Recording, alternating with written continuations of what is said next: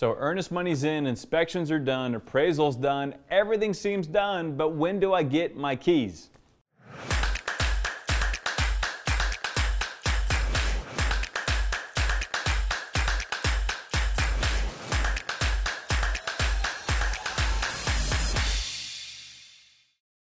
Hey there, Matt Farnham here, back with another episode of Real Life at Level 10, where we discuss insights of real estate, leadership, and personal growth. So, a question that I get quite often is from buyers who have, deposited their earnest money, home inspection's done, the appraisal's been completed, the loan is approved, but when do I get my keys? They just want to understand when they get the keys. That's what every buyer wants. But what I've learned to be true is it's different in a lot of states across the country.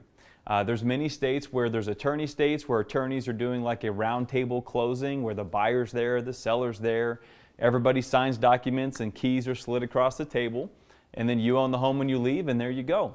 So I'm just going to speak to Southern Nevada where our market is. I'm in the Las Vegas Henderson area, and it's a bit different here than other parts of the country. So yes, you've got the earnest money in, you've got the home inspection appraisal completed, but what is that last kind of week or two look like in the transaction? So the first thing that's going to have to happen is if you're financing, the lender's going to have to issue what's called a closing disclosure. Now, ideally when this happens, the loan has been fully approved and they issue what's called the CD. The buyer needs to acknowledge that CD. Typically that's done digitally. And if you as the buyer acknowledge that CD on a Monday, for example, you have to wait 4 days before you can sign your loan documents at the title company. So that'd be Monday, Tuesday, Wednesday. Thursday's the first day that a buyer could go to the title company and actually sign your closing documents and loan documents. So that's the next step, is going to be signing. Now, a lot of people call this, I'm going to closing. We don't typically talk that way in the Las Vegas area because closing would typically be when you actually get your keys. So we call it your signing appointment. So after you have done the CD, 4 days later you can go sign, and your signing appointment is going to be where you're signing your life away, all those loan documents and the deed and everything else that title needs. And the seller's doing the same thing as well behind the scenes. They're also signing their closing documents. And then after you've signed everything, then it moves to what's called funding. So there's two parts to funding. Number one, your cash to close. If you're a home buyer, you need your closing funds. That's your down payment and closing costs that you owe. And then of course the lender needs to fund the loan. That's the bigger part. So if you're borrowing 80% of the purchase price or 90% of the purchase price, that amount of money the lender is giving you or loaning you needs to be funded. They need to then receive all those loan documents back that you've signed. They're going to review them, and then once they are good with everything, they'll fund the loan, and then they will wire transfer that 80%, 90%, so that could be a couple, few $100,000 that they're wiring to the title company.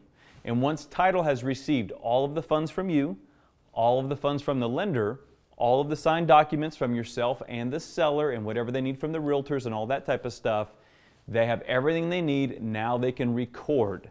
So then the next step is here in Southern Nevada, they will then send everything to the county for recording. And once it has officially recorded with the county, we are closed. That's closing in our market. When everything's officially recorded, the title company will then notify all parties, typically the realtors involved, the listing agent and the selling agent, that has officially recorded the county. Now you as the buyer officially own the home and can go to your new property that you now own and get those keys and get in your property. So that is closing in our market. A couple common questions that we get all the time from a buyer might be, yeah, but I've already signed everything. Why can't I get my keys? So hopefully you understand the process better now. And sellers, a very fair question they say is, wait a minute, I need to move out of my house before I have the cash in the bank, before we're officially closed? And yes, that's how it works. Unless you have some type of post-occupancy agreement or lease back in place, yeah, you will be vacating the property because you need to be out at the moment it records at the county, because that buyer has the right to come access their home. So there's so many questions you could probably have around this topic. If you do, please reach out to us. We'd love to get those questions or comments so we can answer those for you, or maybe use your questions for future content, for future episodes. So again, this is Real Life at Level 10. I ask that you subscribe or follow this content. You can do so on YouTube or on podcast for iTunes or Google Play. And just remember, whatever it is you do, whatever it is you're walking through, do it at a level 10 and live with the results.